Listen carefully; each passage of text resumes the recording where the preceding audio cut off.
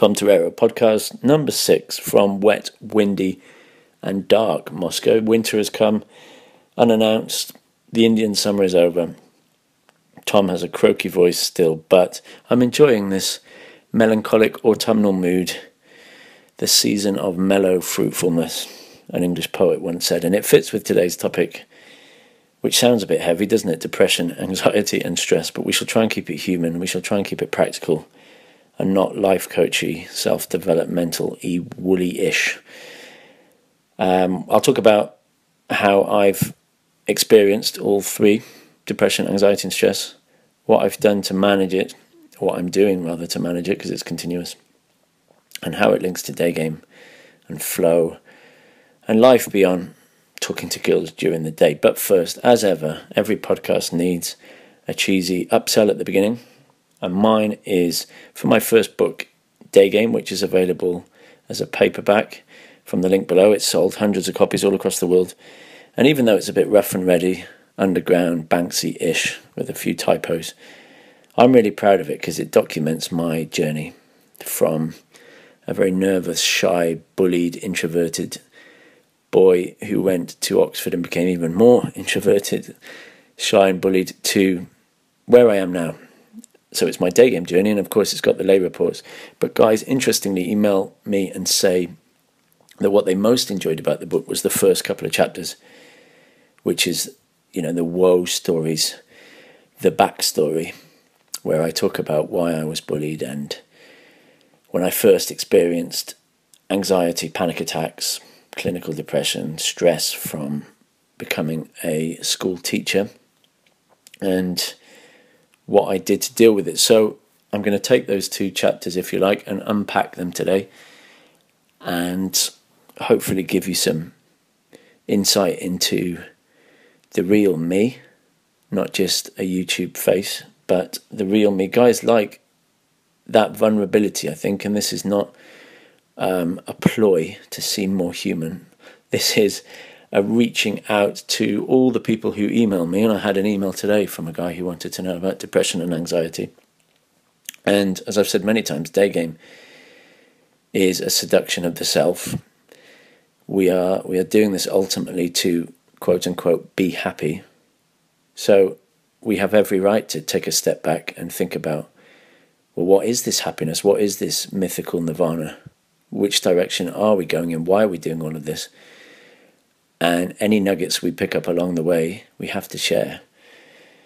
So I don't want it to come across as overly sentimental or too reflective, this podcast. I don't want it to be sickly sweet, or, as I've said many times, I don't like self-development. I don't like life coaching. I don't like that American kind of glossy road to happiness, road to riches, which is just so un-British, if you like, and it's certainly so un-me. So we'll talk about if we really are looking for happiness or if we're looking for something else. That was a long episode, wasn't it? I'm kind of still talking about the book because the first two chapters describe the journey. But if you want to know the rest of the story, click on the link. So let's get back to the three black dogs, as Churchill called them, or you can see them all as the same thing, because they really are, and that's depression, anxiety and stress. And obviously humans have mood swings and we all feel low from time to time, but some people feel moderately low and then severely low, which is what we call clinical depression or anxiety or stress, where you go and see your doctor and they suggest you need some help, and that might be medication as a stopgap, which is very good if you really are deep down into not being able to cope, or you logically know how to solve these things, as we all do, because the answers are pretty obvious, but you just can't take action. You can't move yourself, often physically, out of bed. You feel sleepy. You feel like you've lost the meaning of things. Nothing seems fun anymore. Then going to the doctor is the first thing you have to do. Your family doctor, somebody you know, or anybody who's trained in this, a psychologist. And first of all, just by talking about it, you'll feel a massive weight lifting off your shoulders, even if it's just temporarily. And then they are qualified to talk to you about medication or talking therapies like cognitive behavioral therapy, or books you can read, or groups you can go to, things you can do. So I'm not trying to be your doctor. This podcast should not replace professional help, and day game certainly should not replace professional help. Because if you use day game wrongly, it could make these things worse. So if you're sitting there and you feel like you've got any of those things severely, then please go and see a doctor. Email me, of course, if you want any further help, or you just want to tell me your story, let it out a bit. That often helps. But talking to somebody face to face, not via email or social media, that's a very primal, primitive, wonderful thing. And we'll come on to human contact later, but don't underestimate the power of just talking about what's going on in your head. Because for me, someone who's had depression and anxiety since the age of about 15, which was a result of that school bullying and just sticking my head in the sand with academia like an ostrich. So going to Oxford made it worse. And then developing stress, where I had to have time off teaching because of stress. That was when I was about 25. For me, I feel these things coming and going, like Churchill's black dog. It never really goes away. You're never really cured. There's no magic solution forever. It's part of the human psyche, isn't it, to feel happiness and joy and love at certain times in your life, and at other times in your life to sit there and feel confused and alone and worried and scared. It's often healthy because they serve as little warnings or little kicks in the arse to change what you're doing. They're little red flags, but obviously they can spiral out of control. And I feel the depression certainly as a fog, or when I describe it to people, I've said it's like a bell jar where everything sounds like I'm underwater and I can see what's going on, but I'm not participating in it. And I had that feeling since I was a child, that I'm watching life go by, but I'm not in life. And it's very frustrating because, once again, logically, I know how to get out, but I can't pull myself out. So that triggers the lethargy, the feeling of hopelessness, where you just want to curl up in bed. I often just want to sleep because that's the time when it goes away. And you learn over time, as I've got older, not to try and eliminate it from your life, but to recognize it and to cope with it and to minimize it. But an introverted nature, a retrospective nature, a self-reflective nature has positives, has upsides, in that I produce things when I'm alone. I get my energy from being alone. I like the quietness of being an introvert. That's when I do my work, when I work on my projects. I'm quite happy to travel alone a lot of the time. That just is my personality. And millions, billions of other people have the same personality. So it's nothing to feel guilty about. That's, I guess, why I don't like the life coaching, self-development stuff, because they're suggesting you need to change, you need to be positive all the time, you need to be happy, you need to be rich, you need to be successful. And if you're not, then something's wrong with your life. You're not living the Disney movie. But certainly in Europe, and certainly in Britain, we have this self-deprecating, dry, dark humour, which some people say is due to our climate, due to our genetic makeup. But we don't want everything to be all smiles and Ronald McDonald happiness. We like the melancholic autumnal nature of our minds.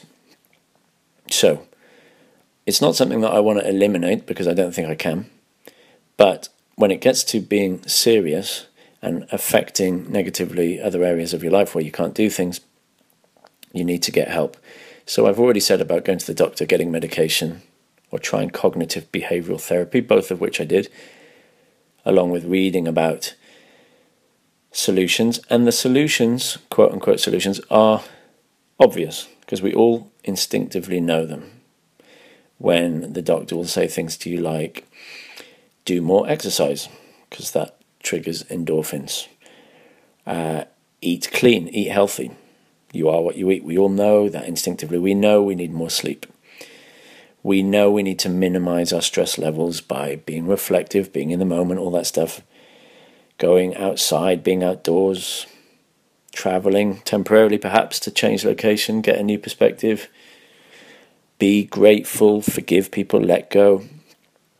Spend time with your friends, spend time with your family. Get human contact away from the internet and social media. Or simply immerse yourself in an activity. Happiness is immersion.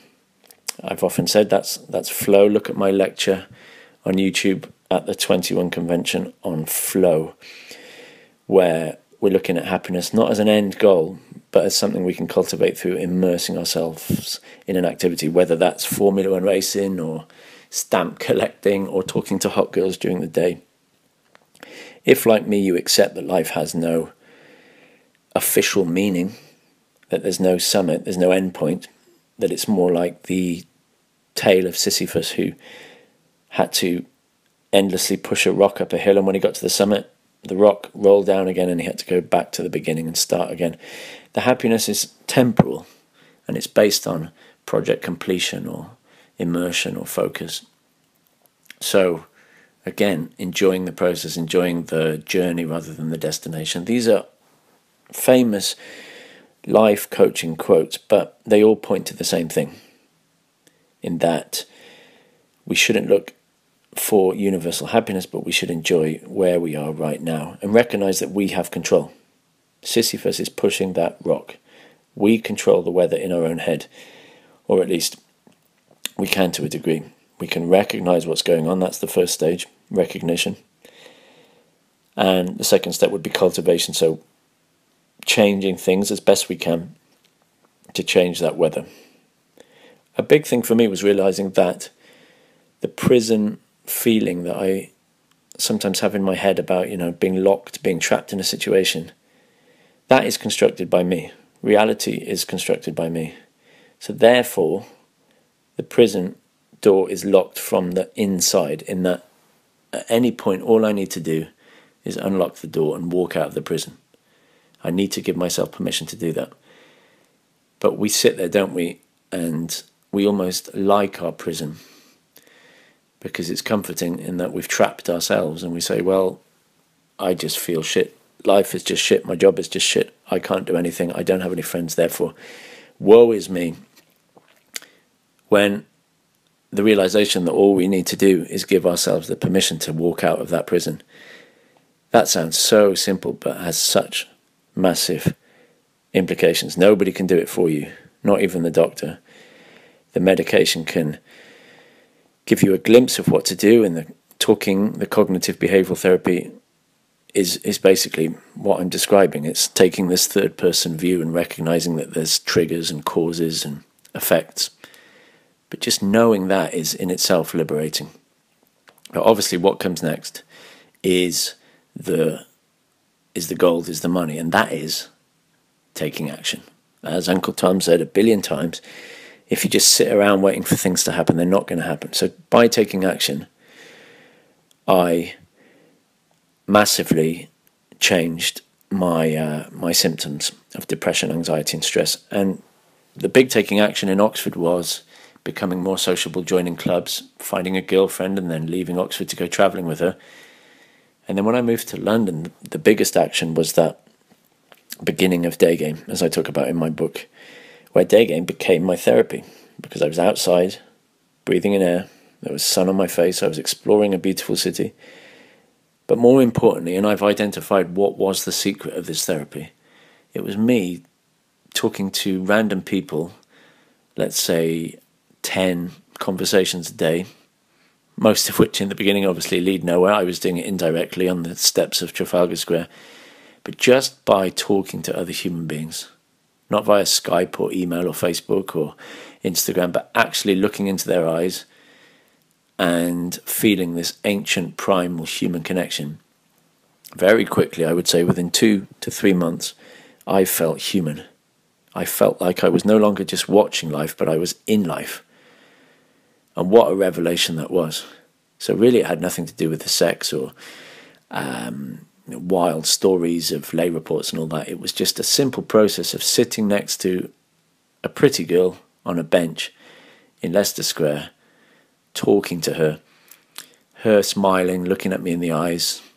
Yeah, she might have given me an email or a Facebook back then, whatever, but just having those conversations, not being on my own in a room thinking about being sad or reading a book on being sad, or even worse, doing nothing, wallowing in self-pity. So leaving my prison literally. So by taking action, things inside changed. A big takeaway message from this podcast, if you're listening and you're in the situation perhaps I was in a few years ago, where I felt unable to do anything, a big takeaway message is just changing a very small thing can have a snowball effect over time. And it's not going to take you as long as you think. So even if you said, okay, I'm going to have an indirect conversation with a pretty girl once a day, even if that's asking for directions or making chit-chat in the coffee shop, just that one little act can snowball into a massive life change.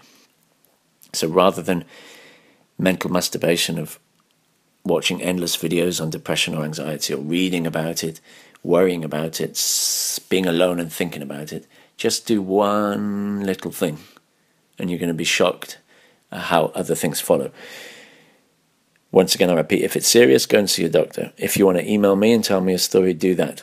If you want to go out to Starbucks now and just talk to the male cashier even, or the middle-aged lady who's making you coffee, or sit down next to the man on the train and have a chat about your city, and then just observe how you feel. Observe how differently you feel. Another simple exercise, which I've just done here in Moscow, is Skype my mother. And it's been a few weeks since I spoke to my mum.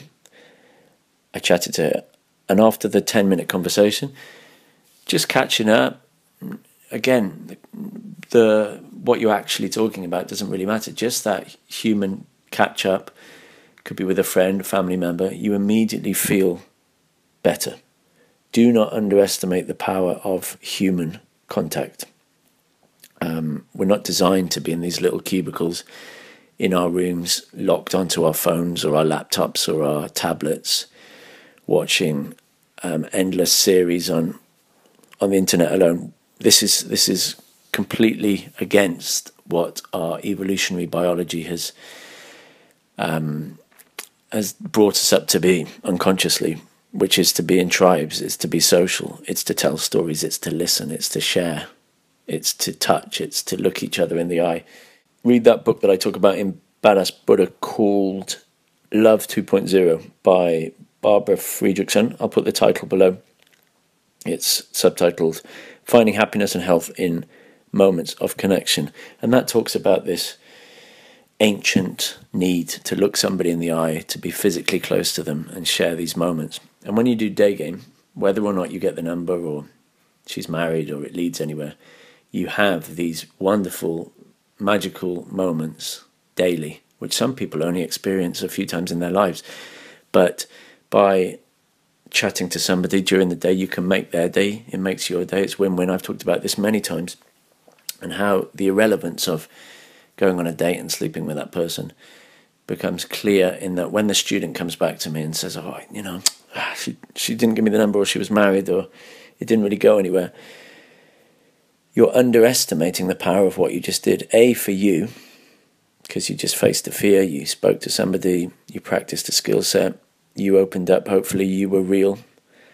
And what it did for that person. Many times girls have hugged me or said thank you. There was one girl in Munich, and it was just before I went to the airport, and I was feeling a bit introspective, a bit low perhaps, so I thought I'll go and do a bit of day game for my therapy. And the sun was setting, it was a summer evening, and I stopped a girl, and she was living with a boyfriend. We chatted about that for a bit, and then all of a sudden she just gave me a massive bear hug. And yeah, you could say, okay, Tom, look at that as a sexual moment, but I felt it as an intensely human moment where we just hugged, and she said thank you so much for just that moment that she needed, and I kind of needed it, and then we went on our way, and I never got her contact details. We would never see each other again in our lifetimes, but it was a magical moment. So don't underestimate the power of that. That's what I mean by day game as therapy. Other practical things you can do. Well, let's come back to the oft quoted list. And rather than just thinking your way out of depression, I took practical steps, even at the time of university and after university. So a big practical thing I did was get rid of the acne. That was a big cause of my bullying. And by acne, I don't just mean like tiny, irregular spots that everybody has. I had these big, blistering boils, often around my mouth or between my eyes, around my nose. And they weren't just there when I was 13, 14, 15. They were still there weekly when I was 20, 21. So that massively affected my self-esteem. And your parents, they want the best for you and they love you, but my mum and dad just kept saying, it's normal, it will go away, everybody has them. And because they're your parents, you trust them. And I just assumed, as a naive teenager, that they would go away, when really I should have been more honest to my parents about how crippling the effect was. I should have plucked up the courage. Back then there was no internet, there were no forums or groups that I could read about or information on this. I just thought acne would go away. But this was proper acne, and after going to a dermatologist in my early 20s, he immediately put me on a magical drug called Roaccutane. In other parts of the world it has a different name, but you can only get this from a dermatologist, not a local doctor. And yep, you go through 3 months of outbreaks and dry skin and a few other side effects. It has to be monitored because it can have impacts on your blood chemistry and your liver. But after that 3 months, the boils vanished, and I have had odd spots here and there since, but nothing like I had. So immediately that was a practical example of taking action, making a change, and then positive psychology. Another one was the milk bottle glasses that I had. That was another cause of bullying. And by taking action, eventually ditching the glasses, first I had contact lenses, which massively improved my self-confidence. And then eventually I had laser eye surgery, which was good. Same with losing weight, because on the antidepressant medication, I put on a lot of weight, which is very common for antidepressants. And I found it difficult to lose that weight. But through changing my lifestyle, meeting that girl, traveling, the weight came off as well. So these are just examples of practical things you can do. These are not tangible. These are not woolly mantras. This is not pseudoscience NLP. This is real stuff you can do. Exercise, that's obvious. Changing your diet, that's obvious. Managing your stress levels. So going to see your doctor again. Finally, I went to the doctor after months and months of stress at school. Teachers have very high stress levels. And he said, Tom, you should have come a lot sooner. It's so obvious that you're just trying to cope, when in fact what you need is to recognize that you have clinical stress. And he immediately signed me off for 2 weeks. And just those 2 weeks of being able to reflect, read about stress, be away from the trigger, which was the classroom at the time, combined with the depression and anxiety, they helped. And changing things at work, that helped. I shifted from a year group to a better year group, and whatever, I took action. People helped me. And by doing day game, my stress levels have massively come down. So doing practical things like changing your location. This is a classic one. Just by going to another place. You don't have to go to Australia. You could go to a nearby city for the weekend, or you could find a cheap ride or hitchhike or couch surf. Go to a European destination just for a few days. A change of scene does wonders. Yep, it's not a permanent solution. And some people do say that travel is escapism.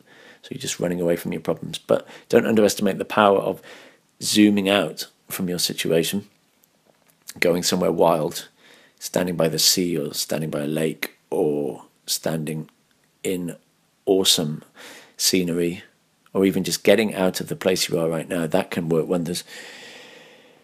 Daily gratitude. I know that sounds a little bit life coaching when you think about how lucky you are and what you've got instead of how unlucky you are and what you haven't got, just by that small mental shift, that has a big impact, certainly on many people. I do it unconsciously. People ask me, do I do things like mantras? Do I do gratitude journals? Do I do meditation? Do I do yoga? The answer is no, no, no, and no.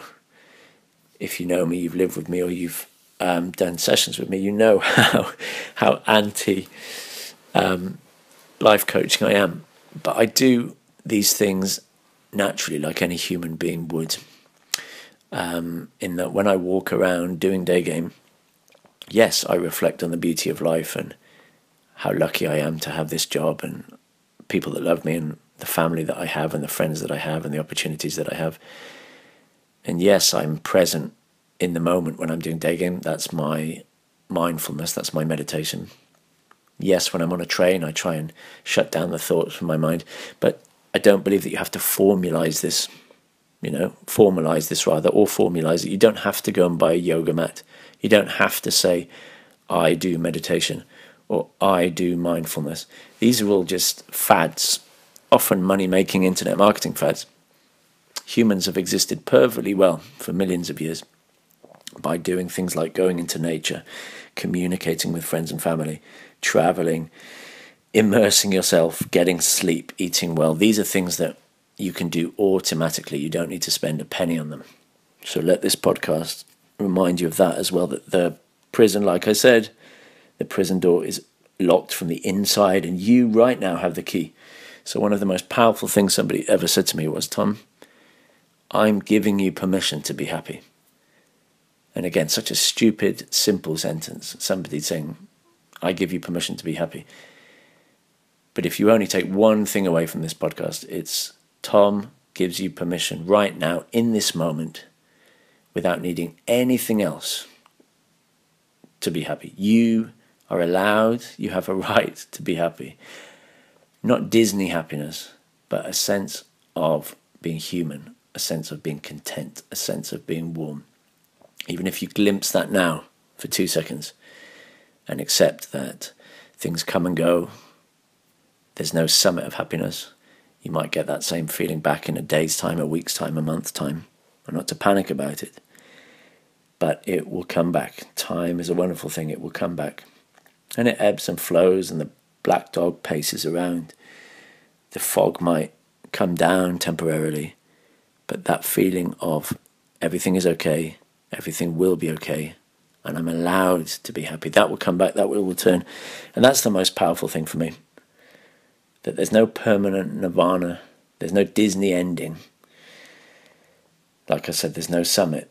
There's just a recognition that things are what they are and that everything will be okay. And as I'm saying those words, they sound very woolly. I hope I've conveyed what's going on in my head. I hope I haven't downplayed how serious or debilitating these topics, these subjects can be. I'm talking about managing them long term. If it's something chronic right now, you must tell somebody about it. If it's not your parents or your friends, go to a doctor. Go to an anonymous doctor if you don't want to talk to your family doctor.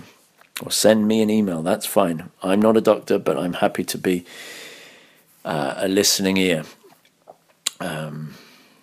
And what have I written on my list? I've said that you should also read, apart from Love 2.0, you should read a book called Finding Flow, The Psychology of Engagement with Everyday Life. That's a book that helped me, by the Flow doctor himself, Mihaly Csikszentmihalyi.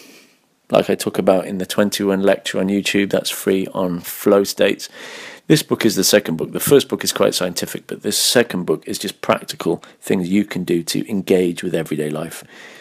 Happiness is immersion, yeah. That book really helped me.